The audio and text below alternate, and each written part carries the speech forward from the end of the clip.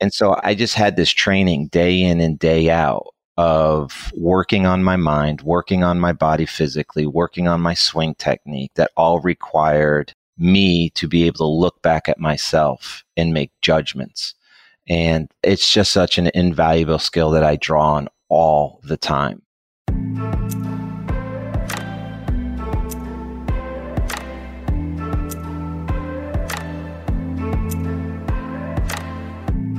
Welcome to Rise Leaders Radio. This podcast focuses on exemplary leadership, the type of leadership that brings about positive, meaningful change in places that matter. We explore how these leaders make things happen and the lessons they learned along the way. I'm your host, Leanne Mallory.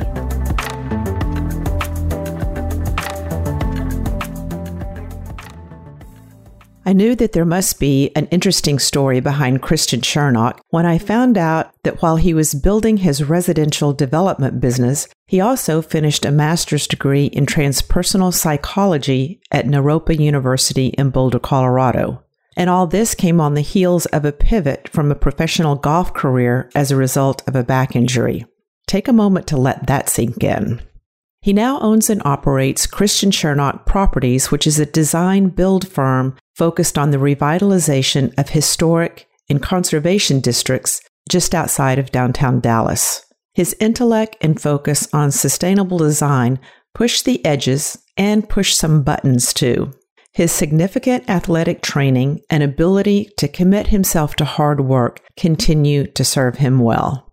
Here's what to listen for in the interview. Listen for how Christian navigated a critical transition in his life, one where he was forced to change the trajectory of his career, the importance of finding a teacher and engaging in deliberate practice, how to break big goals and visions into manageable milestones, and holding a vision of a community and a built world that will be a marker of good, well-planned design 100 years from now. This was a really informative interview, and I've included several links to many of the topics that we discussed in case you're interested in exploring further. Let's head over to the interview now. So I want to go ahead and get us started here and ask you, Christian, to just tell us a little bit about yourself. I'm originally from Connecticut. I came to Dallas when I was 18 to go to school. I came here on a golf scholarship, and when I graduated, I played golf, professional golf, for about 5 years, and had to get out of golf because of complications with a back condition that I have still. And then I've been in the real estate world working for myself. I'm a one-man band, so to speak, in real estate for the past 19 years about. And, I live in North Oak Cliff for probably 18 years, and just raising my 10-year-old and doing my little projects here in the neighborhood. Well, you mentioned this transition, and when I think about you, there's a lot of transitions in your life, but this one was really pivotal. Golf was no longer part of your future. We all face transitions in life where we're just kind of faced with a clean slate, and you were faced with that, and I think you have a really great way of talking about how you dealt with it. So why don't we just start there? So going back to high school, I was diagnosed with a back condition called spondylolisthesis. It's a fracture on my lower back. And so it was something that I'd known about for a long time that always was kind of a lingering issue in both my amateur career and my professional career. And then ultimately I started to do more damage in that area of my back, and I was ultimately forced to stop playing golf. And so it was one of those sort of markers in my life of a really difficult transition. I think everybody can look back on their lives of those 1, 2, 3 times where they were just really pushed to their limits. The challenge for me was from the time I was probably 4, 5, 6 years old, I was known as a Christian Chernock, the athlete. And growing up, I played 6 or 7 sports, ultimately chose to pursue golf. And my identity was deeply wrapped into being an athlete. And to have to walk away from that at the age of 28, my late 20s, it was really had an existential quality to it, existential angst of just like waking up every day and that's all gone. And it's who am I? What am I? What am I doing in the world? What's my place? What's my future? Just sort of suspended. I used to liken it like when you're jumping on like a trampoline, you get to the top and that like your stomach comes up and you're just kind of like on your way down. I felt like I was stuck in that spot for months. I would just kind of wake up with just anxiety. And so I actually went and got professional help to kind of help me through this transition. And when you say professional help, you mean like you went to I a went counselor and saw or a counselor. therapist? Yeah, I saw a woman called Alice Tallwater Frazier here in Dallas, and just a brilliant, lovely woman who had just amazing wisdom. And I'd reached out to her because I needed help navigating through it all. I needed a sounding board that was different than my parents, different than my golf coach, somebody that was just sort of independent and who was a professional, not just a good friend, somebody that could really have the skills to help me work through this. She also lined up with she was going through a program, a creation spirituality program at Naropa. I was familiar with Naropa. We had some similar sort of interests in development it was just a great fit. So anyways, that's what I did. I just worked through it. I had enough, I think, self-awareness to realize how difficult of a transition I was in.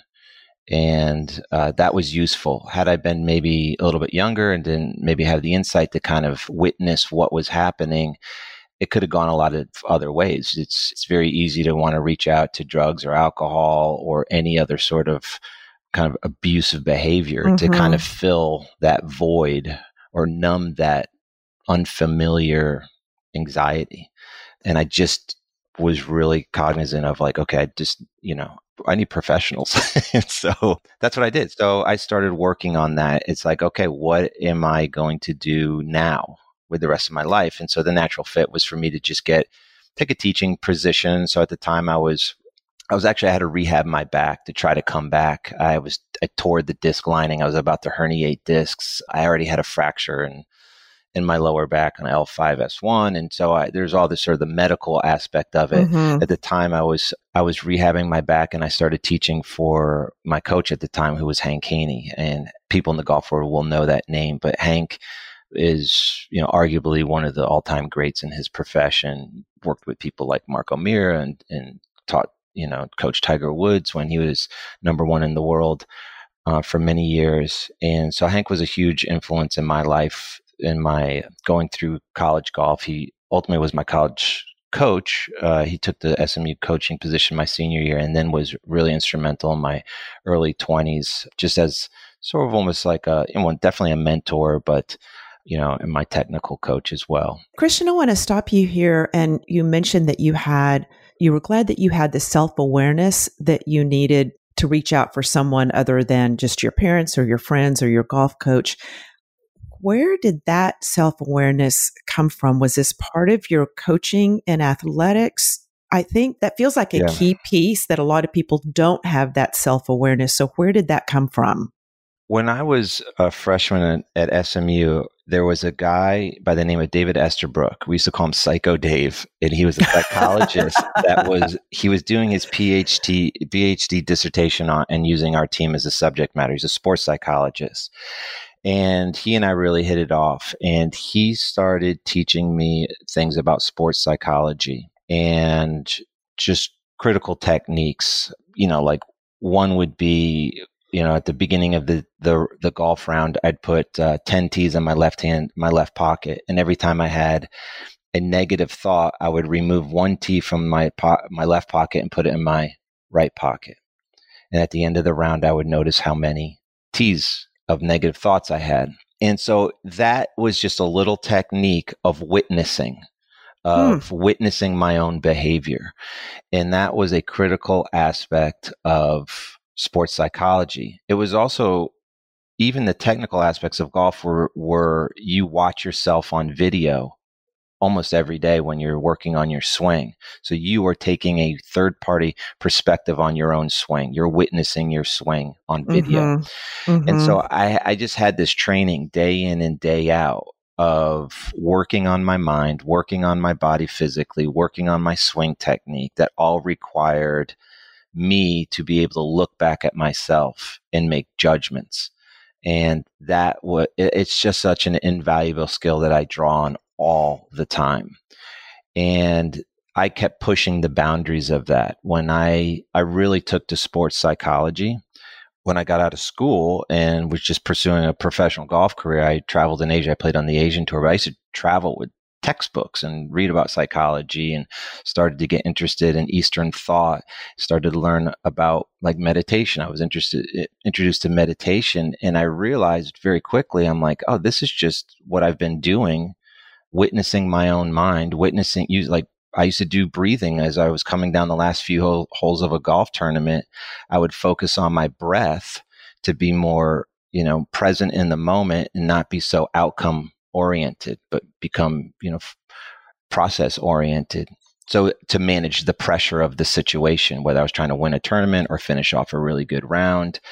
And so I realized that there was a tremendous amount of overlap with sports psychology and practices of meditation. And so I just kept deepening my own understanding of that throughout my 20s. I want to these same techniques now are coming into the business world. Thank goodness. Yep. And the idea of well-being, focusing on the breath, all of that is really up in the business world right now. And as we continue our conversation, I'm really curious about how you're applying this today in a non-athletic context. Mm-hmm. Like how do you do this today? And I know that your world is really challenging. So I'm excited to hear how you're making that transition. We got to this part of the conversation here because I had asked you, how did you develop that sense of awareness? And so it wasn't something that naturally happened. You built that over time as part of your athletic career. So I think it's important to know it just doesn't just show up.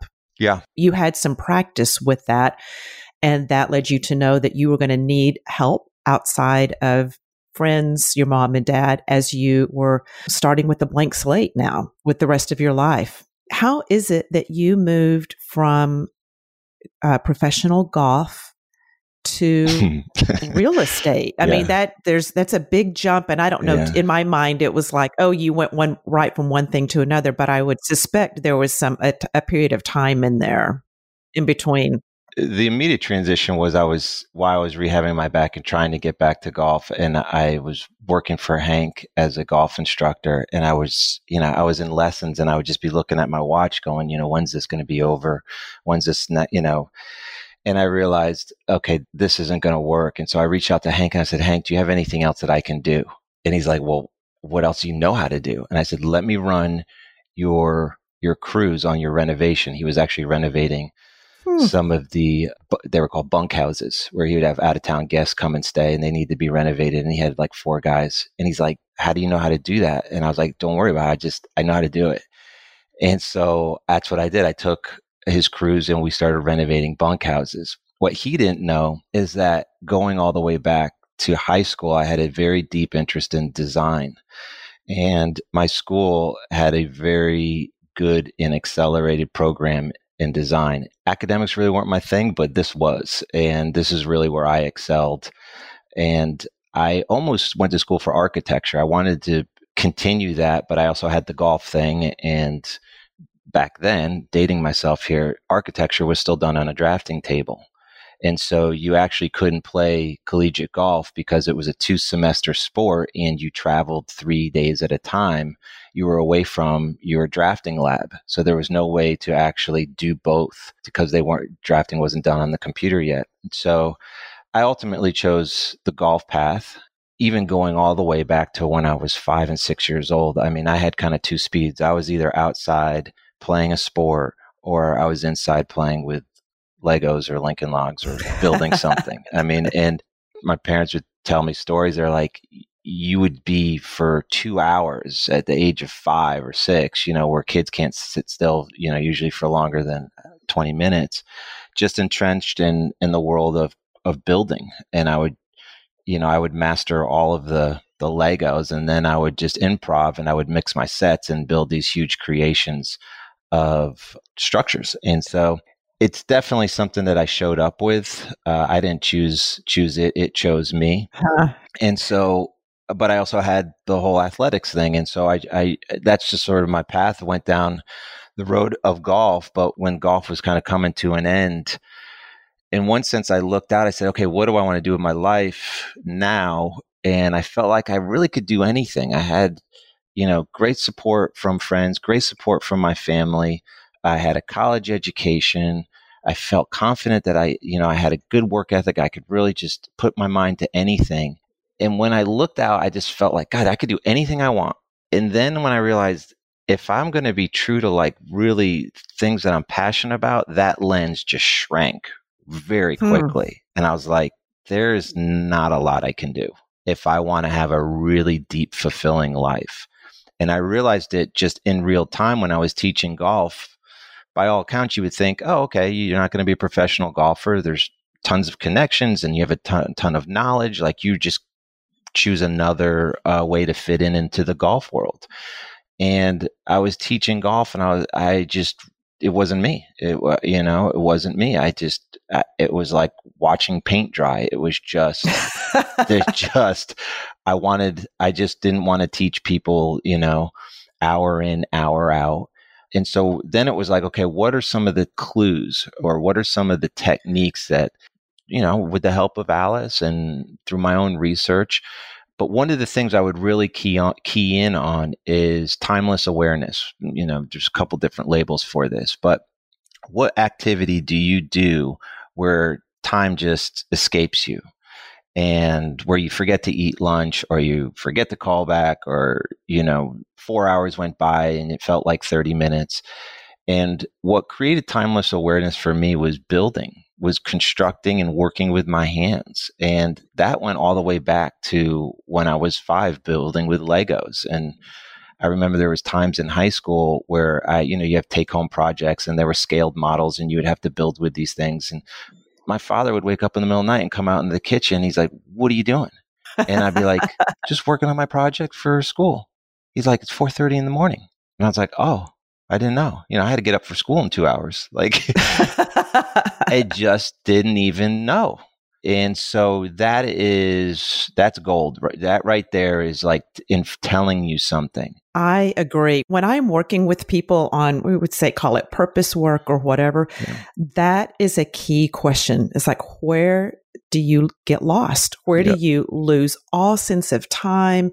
And you get so absorbed that hours can pass and you don't even know. So one of the things I recognize is that I actually live in a country that allows for this, that allows me to choose my passion.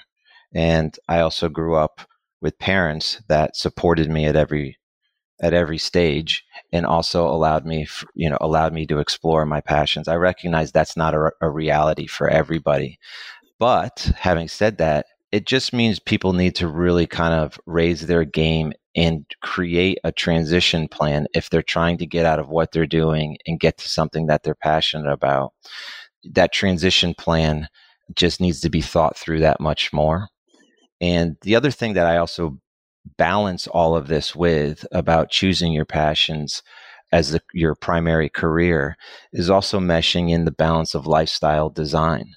That was one thing that I spent a lot of time thinking about is like, what kind of lifestyle do I want to live? And then can this passion support that? Is this something that you came up with yourself, or did lifestyle design, where did that come from? Lifestyle design is sort of a popular term now, but it's something that I've thought about for a long time, just never under that label. If somebody Google search lifestyle design, there's lots of things out there that, at least the things that I listen to, it's how do you design the habitat of your life for maximum enjoyment, for maximum gratitude, for really the best version of yourself. And there's different techniques that I would do. Like one was just sort of this mental game I would play with myself where I was like, okay, Christian Chernock's going to be, who's the movie character of Christian Chernock? Like, what is the coolest, best version of me? Like, where would I live? What kind of friends would I have? What kind of food would I eat? What kind of clothes would I wear? What books would I read? Like, design that person down to every level of detail. What kind of color nail polish would I have? Like, how would I wear my hair? What would my like, then just go become that person. Create the best version of yourself and then create a plan to go become that person. And I just don't know any other way to create the most fulfilling life that you can have. The great leveler now is the internet. Like growing up, I don't even know where I would have gone to look and research. I mean, you go to the library, I guess, but now the greatest thing about the internet is, you can ask it any question, but there's anonymity. You don't have to feel embarrassed about not knowing something. You can just look it up. I can't tell you how many times in real estate I will be in a meeting and an architect or an engineer will say a word and I'm like, I have no idea what they're talking about. I will go look that up, and the next meeting I'm up to speed. You know what I mean? Like that. And I spend, I download at night, I download videos onto my phone, and during the day, when I have free time in my car, I listen, and I'm in a perpetual state of learning everything and anything I want to know. Going all the way back to the time where I was transitioning out of golf, I was using Alice. I was using things on the internet. I was just trying to attack it from all different levels. I also recognize that I have some innate things that I showed up with that are probably my greatest assets. And one is I just kind of showed up with feeling like I could do things, just sort of a sense of confidence. My mother tells stories about when we were young, and my sister and I and my cousins, like when we went ice skating once, and all the kids were going ice skating for the first time on a pond in our neighborhood, and there's probably 50 or 60 other people out on the pond, and everybody laces up their skates, and they said you could see each person's personality about how they approach this activity. One of my cousins was over there like with their tip of their ice skate to make sure the ice was solid. I put my skates on, I start running as if I knew how to run in blades, jump on the ice. There was just never even occurred to me I wouldn't be able to do it like the 50 people that were already out there. As soon as I hit the ice, arms flailing, legs flailing, I wipe out, and I'm like, whoa, didn't see that coming. And I just got back up, got my bearings, started looking around to see how other people were doing it, and then took it from there. That's kind of how I go through life, is just how hard can it be? Now, that chose me. I don't know what that is, but that chose me. And so I play on that strength that everybody shows up with their strengths and just play to them. But you have to have that self-awareness about it. Like, what are my strengths? What are my weaknesses? Have a realistic understanding of where you fall short and try to navigate it where you're playing to your strengths and not those weaknesses. And I think that one of the areas where people don't have that awareness is that sometimes strengths are it's like breathing. We don't even realize that we came into the world with it because it's just so natural. Agreed. But looking back now, it's like, oh, I was always kind of this way. I would just get out and try things, and then I would make my mistake. I'd pick myself back up and learn. And we all have that. Yours happens to be that sense of get out and try it, and just that sense of confidence. But we all have that something. Agreed. Absolutely. Yeah. Christian, I want to transition to your way of breaking down a big project. And I think you learned it in golf, maybe from Hank or maybe Psycho Dave. I'm not sure who taught you, but you're using that same kind of breaking things down in your professional world in real estate. Can you talk about that? Yeah. So that was something I learned from Hank. I remember Hank saying once, I don't really have better eyes than another teacher, or I can't see things that they can't see. He said, where I am better than other teachers is I can create a plan, and I know what to fix, and I know what comes after that, and I know what comes after that, and I know what comes after that.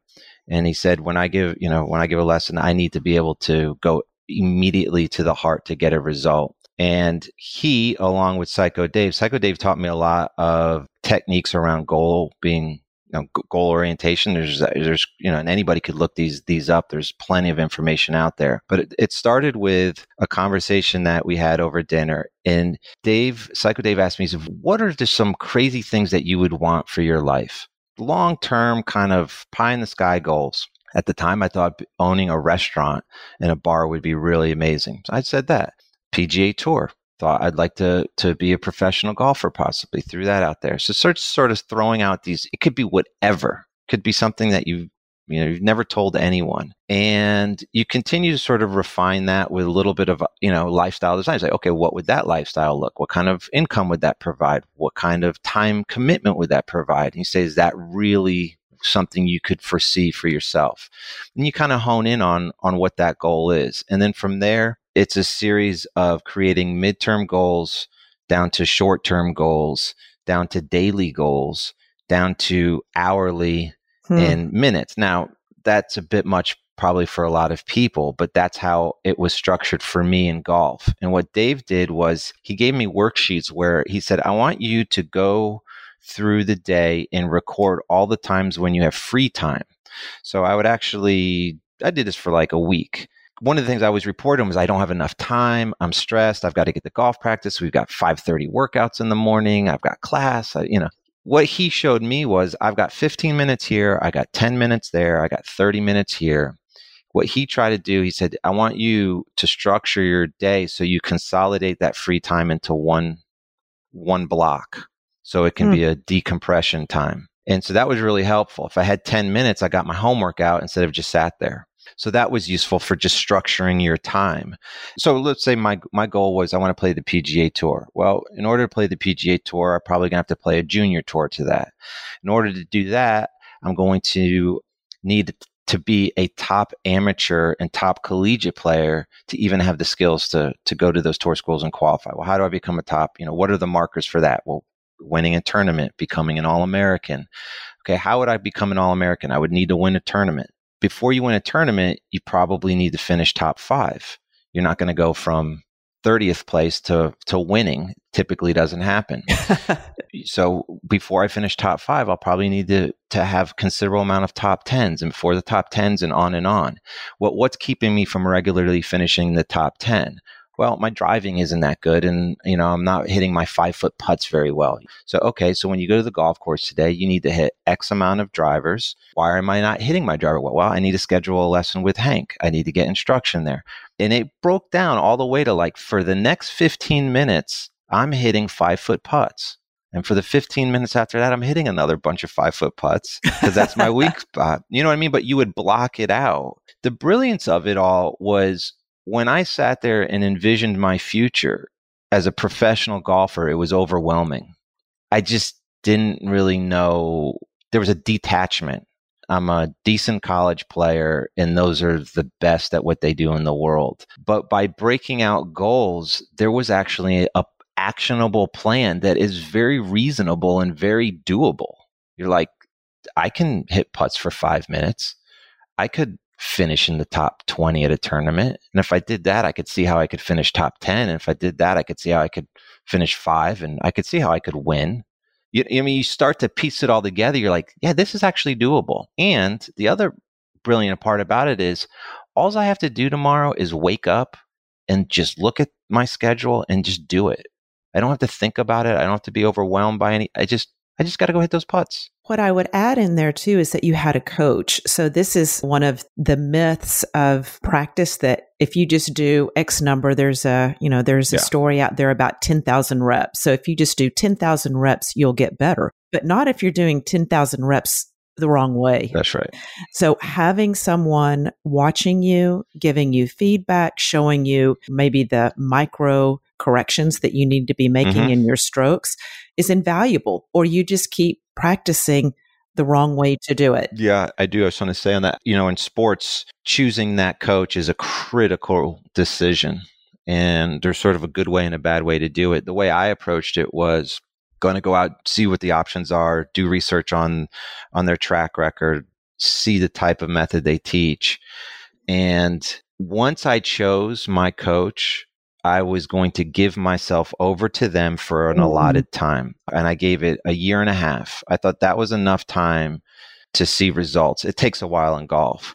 The worst thing is if you choose a teacher and then you interject things that you think you interject things that you heard from another teacher, it gets in the way of letting that teacher do their craft.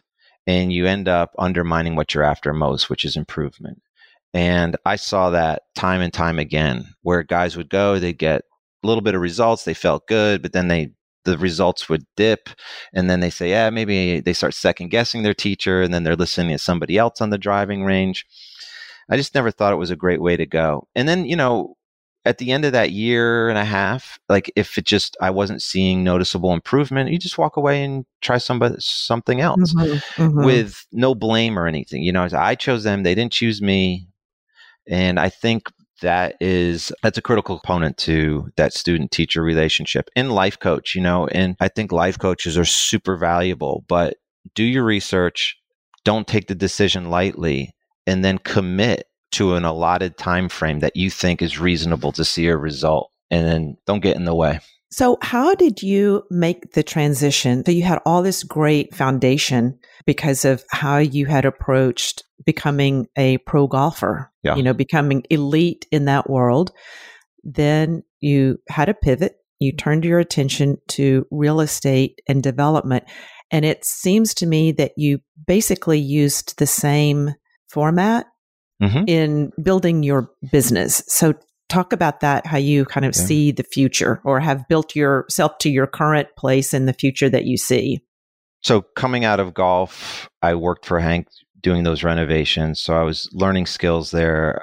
I also started while I was rehabbing my back, I did work with Habitat for Humanity, and I was donating three days a week, and then became a project crew chief for them, and, learned more of home building there. And then eventually I lived in a house that I rented out rooms to guys in the golf business. So eventually I took some savings from golf and I bought a house, did some research on which neighborhood I thought I might want to set up shop and do a couple projects in. I chose North Oak Cliff, Kessler Park area. And that was it. I remember Hank had guys that worked for them, and I would ask them to teach me. I said, hey, on Sunday, if I pay you, if I came and picked you up, will you come down and teach me how to what's called sweating pipes? This copper piping was plumbing. They would teach you how to solder the pipes together. And so I would be up in the attic learning how to put plumbing pipes together through some of Hank's workers. And I was a hands-on, I laid the tile myself. I put the cabinets in. I did all of the things that you didn't technically need licensing for, like electrical work. So that's how I started, very hands-on. And I did a renovation, and I moved into that house, and I rented out 2 rooms, and it was on an oversized lot that I subdivided, and I did my first new construction.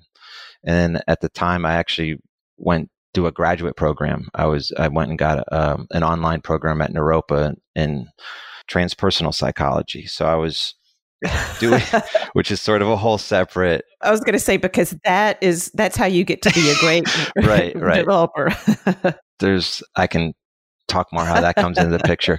But I would literally be typing papers and doing my work, looking through the window, and I'd run out, next door and be like, don't paint on the foundation. And was GCing this project while I was in graduate school and thinking that I wanted to get into real estate, but doing some projects and figuring it all out. That was a SIPS paneled house. I was learning about green building. I was learning about sustainability. I'd done some integral sustainability training, just kind of figuring it all out. And so 1 went to 2, and then I did 2 new constructions after that. My particular area of interest was in green building and sustainability. Those projects were, what would be considered a green built house. And that was it. And so I was, 1 went to 2 and 2 went to 3. I would keep lease properties, and then I would also do new construction sales just to have money to live on. And so I was kind of doing both of those paths where I'd have lease properties and then do new construction sales. That was it. Just trying to learn as much as I could. A lot of hands-on. For 10 years, Leanne, I worked probably 6.5 days a week. And I would take half a Sunday off. And Sunday morning, I would drive my projects, and I had a lanyard with a voice recorder on it.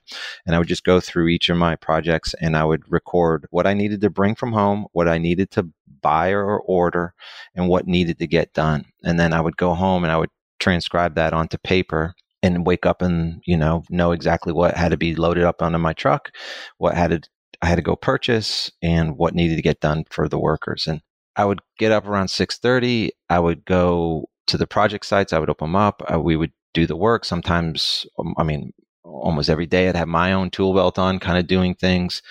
And then I'd come home at 6. I would eat dinner. And then right after dinner until midnight, I would go and do bookkeeping and set the schedule and order and do everything, get up the next day and do it.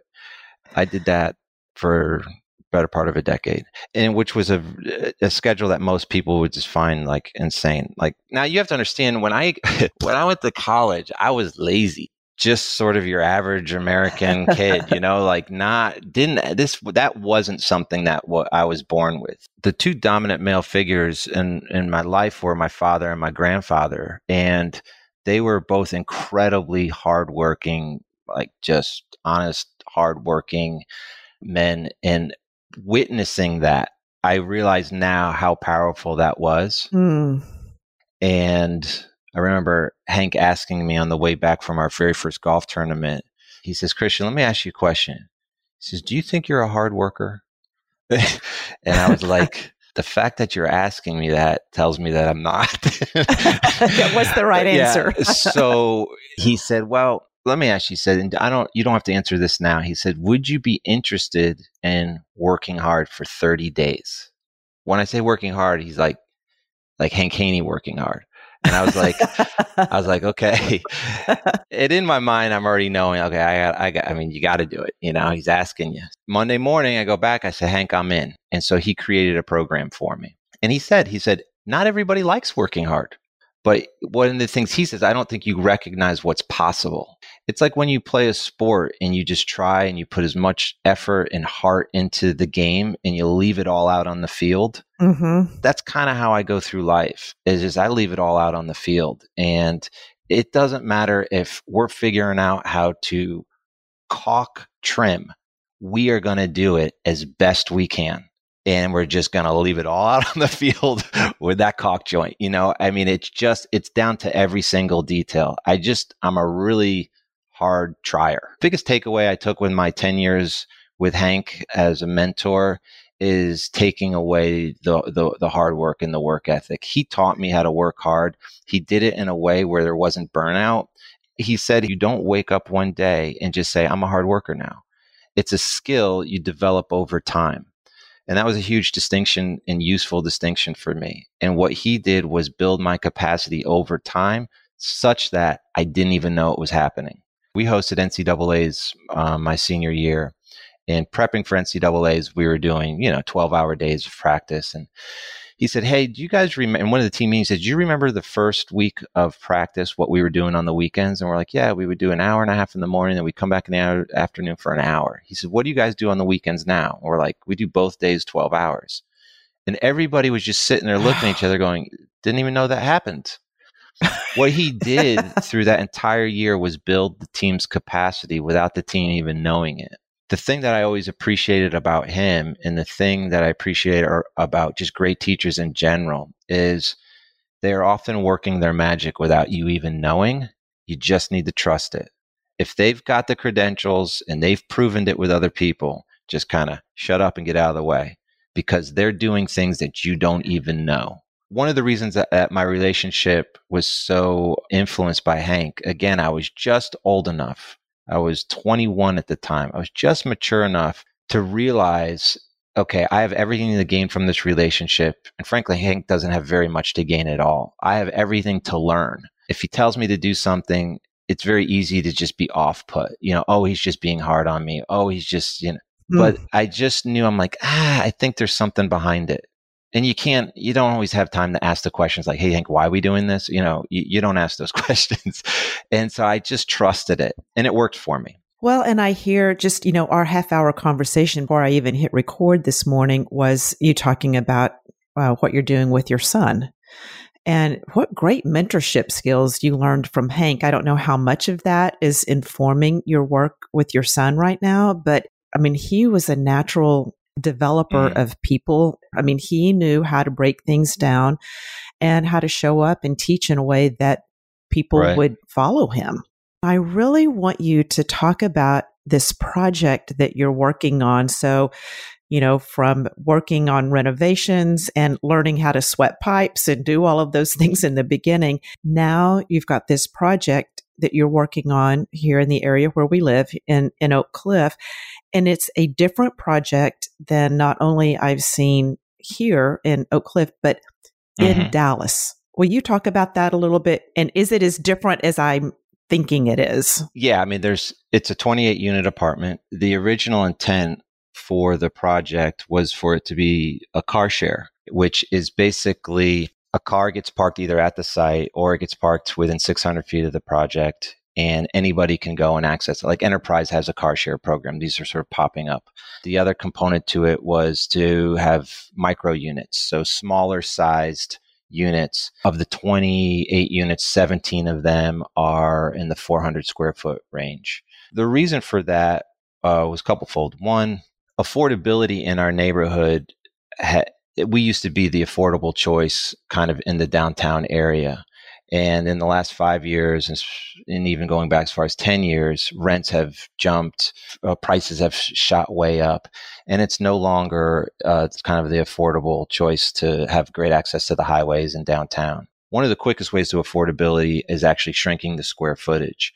So a one bedroom that is 400 square feet is not radically different than a one bedroom apartment at 700 square feet, which would be maybe a more typical size.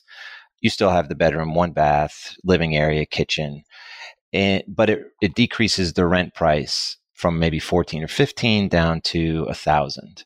So and I think it's important to have a mix. Once you start looking into the affordable housing laws of the state of Texas, it's kind of bleak. We're actually the only state that doesn't abide by certain laws. But so that's one thing that I thought would be, just bring value to the community and balance out the current mix of new construction projects that are being done now. The project's on a rail line, so there's a new DART streetcar that's been put in, comes right in front of the project, so it's got great connectivity to downtown.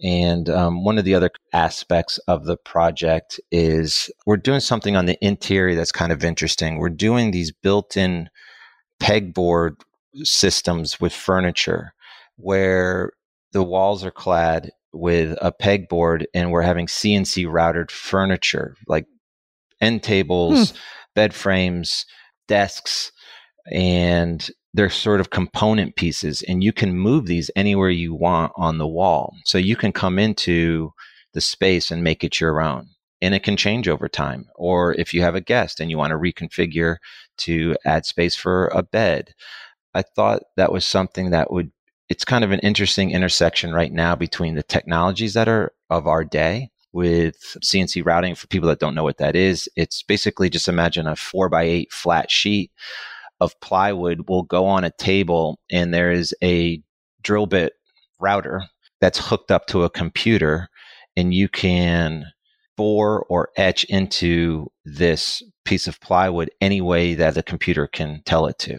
So the level of detail and the types of things that you can do has never been before. It's a sort of a new technology. And it's sort of the ethos. And will the residents order that? It'll come with a base level of sort of furnishings. Okay. And then I'm not sure. I haven't really worked it all the way through. I'm interested to see how it's received. It could be the type of thing where a tenant says, hey, this is awesome. I really need more of this components. I need more cabinets, where we could just, maybe they rent those for a couple bucks a month, and then I pay for them and send them over to the company that fabricates it. They make it, they ship it to us flat packed, just pop it together, and then it's there. That is so brilliant. I think it brings, you're always, at least I'm always trying to figure out ways to bring value to the tenant or the user or the buyer.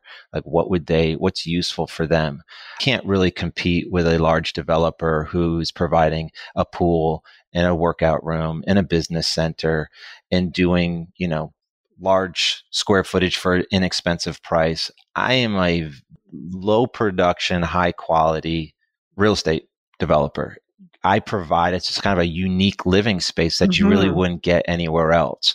The furniture system will be quite unique. I haven't seen it done in an apartment anywhere. I saw it for the first time many, many years ago for a company that was doing it. And then a friend of mine, Jason Roberts, is doing a lot of things on CNC routers, and he's got some of same thing in his offices. And that's where I saw it tangibly for the first time, but I saw it many years ago. And I always thought, so it's just an interesting thing for me when I develop. I just, some people say that great architecture is of its day. And I don't know where I kind of fall on this, but I feel like good real estate development is sort of one, managing the complexity of the day and age and the challenges of, now one that comes to the forefront is sustainability, like just a more efficient use of resources. That's a challenge of our time. And how do our buildings and our built environment manage that challenge? And also technology. So how does technology intersect with the fabrication of interior spaces and components and buildings? And my particular area of interest is in kind of the future of the built environment. It's just where I naturally gravitate towards, but it's also where I think I can offer the most. And when I say a real estate developer, I kind of see myself as a community developer. All my projects are within a few miles of my house. And I just say real estate developer because that's the easiest thing that kind of people know what that is. Yeah, they know what that is. But I really just do projects in my community. And I realized very early on that there was a lot of people and organizations that were protecting the history. We have amazing historic and conservation districts. And there's a lot of people that are doing awesome and necessary work preserving all of that. What I realized really quickly was that there wasn't people talking about the future, what the future of the built environment was going to be. And so where I have the most energy around is how do we create structures of their time that are celebrated 80 years from now or 100 years from now, the same way that we are celebrating the historic and conservation districts of the early 1900s. My concern is that we're just dogmatically trying to preserve and recreate that in a sort of a superficial way, and we're not really creating great real estate of its time. And that's just where I felt like I had something to offer the conversation. Ultimately, both are super, super important. And so most of the projects that I do now are new construction, and I try to not lose the ethos and what makes my community special, which is this sort of amazing sense of place. How can I do a new construction project that contributes to the sense of place, but is of its time? Well, and what I really appreciate about you as well, not only this very spacious perspective, when I hear you talk about building for the future, instead of just holding on to the past, I feel like I just turned and I saw something completely different. We've got a lot ahead of us. It's not just preserving what's in the past. So first of all, thank you for broadening my perspective there. Yep. Secondly, I have seen your properties and I've seen your work. You also have an ethos towards aesthetics. And so not only is the quality there, but the aesthetic is there as well. And as I think about things like CNC routers and small places, I could go to cookie cutters and things that aren't beautiful, but I know you and I know the work that you do, and you would never create something that looked like a cracker box, that didn't have beauty to it. So that's another thing that you're not talking about here, but I have experience in knowing about you. So you're balancing a lot there, and it's complex to bring all of that together into a modern project that also brings value and supports the community and contributes to the sense of place. Yeah, it's really difficult. It's really actually difficult. And it's one of, each one of my projects, I always try to have like one design question or one question that I'm trying to answer. And one of the recent projects a couple of years ago was, can we do new construction in the heart of the Bishop Arts District that has that aesthetic, and doesn't depart from the history and adds to it? The challenge on it, I see both sides of it. I see so many, the community can often get frustrated very quick because they see so much crap being built, and they're rightfully should be disappointed. On the other side of that, I understand that once you go through the exercises of zoning code and building code and fire code and ADA compliance, often when you have a small infill site, the massing of the building is pretty much dictated for you. And what can be done is very, very different than what could have been done when these buildings were built, like a historic building was built 80 years ago. And the project I did in the Bishop Arch was called the Bishop Arch Lofts. I originally tried to model the building after something similar on the street, and a friend of mine, David Spence, had renovated, which was an eightplex. It was 4 up, 4 down, and it had an interior stairwell. Well, when we got into the details of the zoning in the building code and the ADA compliance, you could never recreate that because it didn't meet the current laws. And so then the form of the building just took on something very different. Now, to the layman, they're looking at it going, this doesn't look like anything that we've seen before. This isn't in keeping with the neighborhood. Which is a reasonable question to ask. But what they don't know is they don't have the background of all these other critical components that make up, what you end up seeing as the finished product. So there's that. I mean, there's just sort of the size and scale of things. The other thing that really affects the size and scale is just the times that we live in. And we are a once suburban part of Dallas that is becoming urban. And we're in that transition, and the buildings are getting bigger and they're getting denser, and there's more people that are moving here. And one of the things that I often point out, it's about context. You're talking about spaciousness and having a bigger perspective.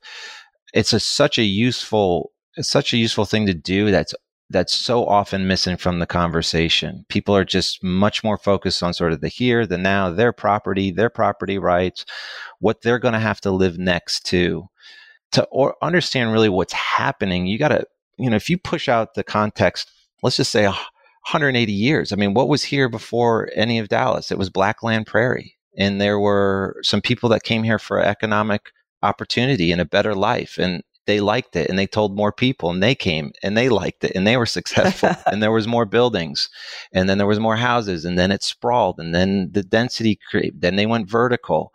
That story is still happening.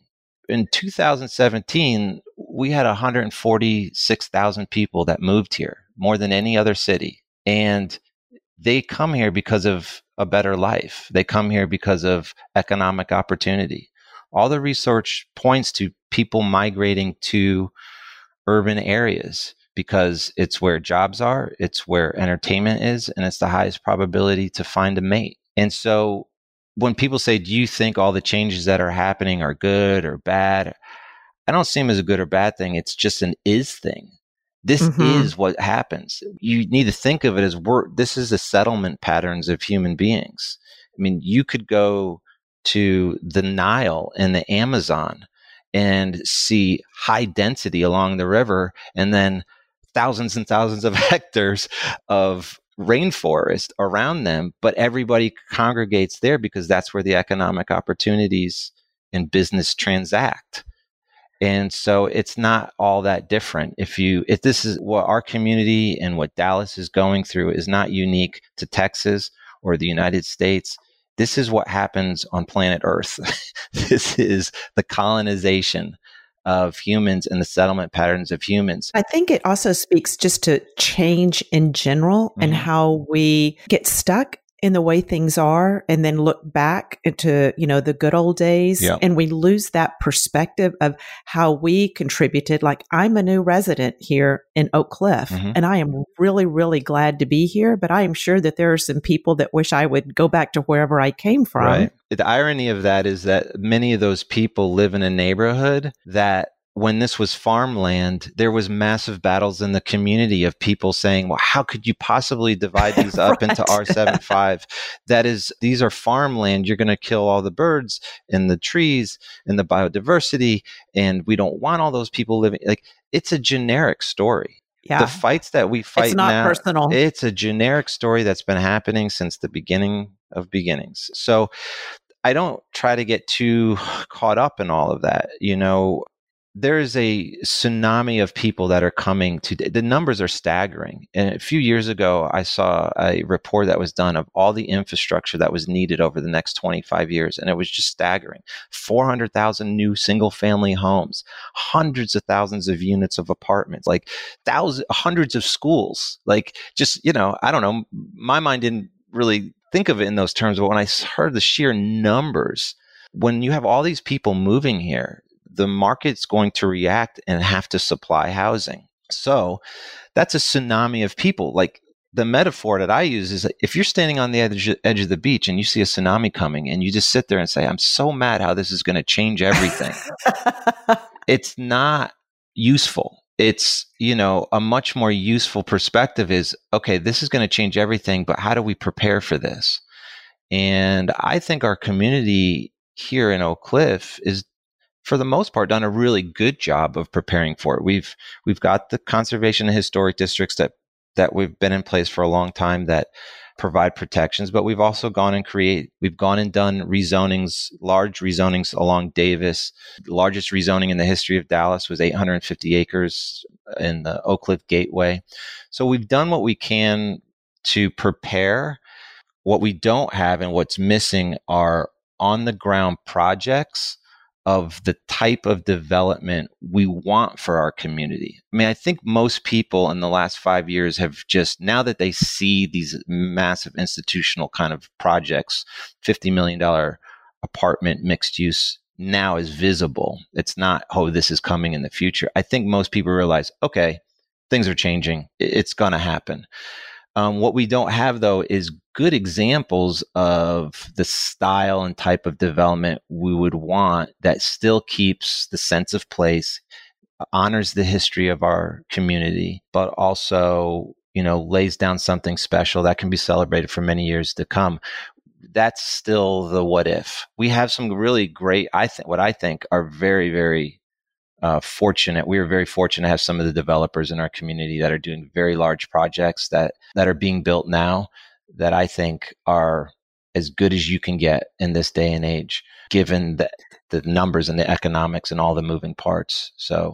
Well, that's really great to hear. And again, I thank you to being one of those people that's pushing the envelope and holding our site in a different direction that has a lot more possibility than holding on to a past, digging heels in and kicking and screaming because things are changing, because they are. And, so how do we want to shape that rather than react to it? Yes.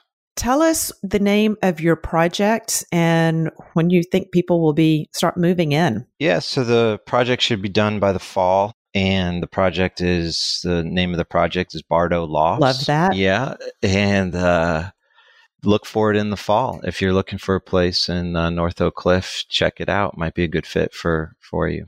Christian, thank you so much. I know you are super, super busy. And what folks don't know is that we rescheduled this a couple of times, and we're talking this morning on a Sunday morning. Your boy is there waiting for you to get off the phone so he can beat you in Uno. That's right. That's right. Thank you, Leanne. It was a real pleasure. I enjoy it. Always talking with you.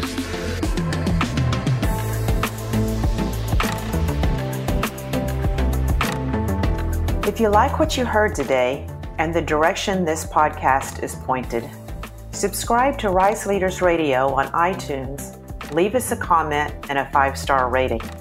You can also check out the Rise Leaders website at www.rise-leaders.com to find the resources I pull from in my coaching and consulting work and that I find central to transformative leadership. If you're committed to leading with a clear vision and from core values and taking your team to the next level, then get in touch.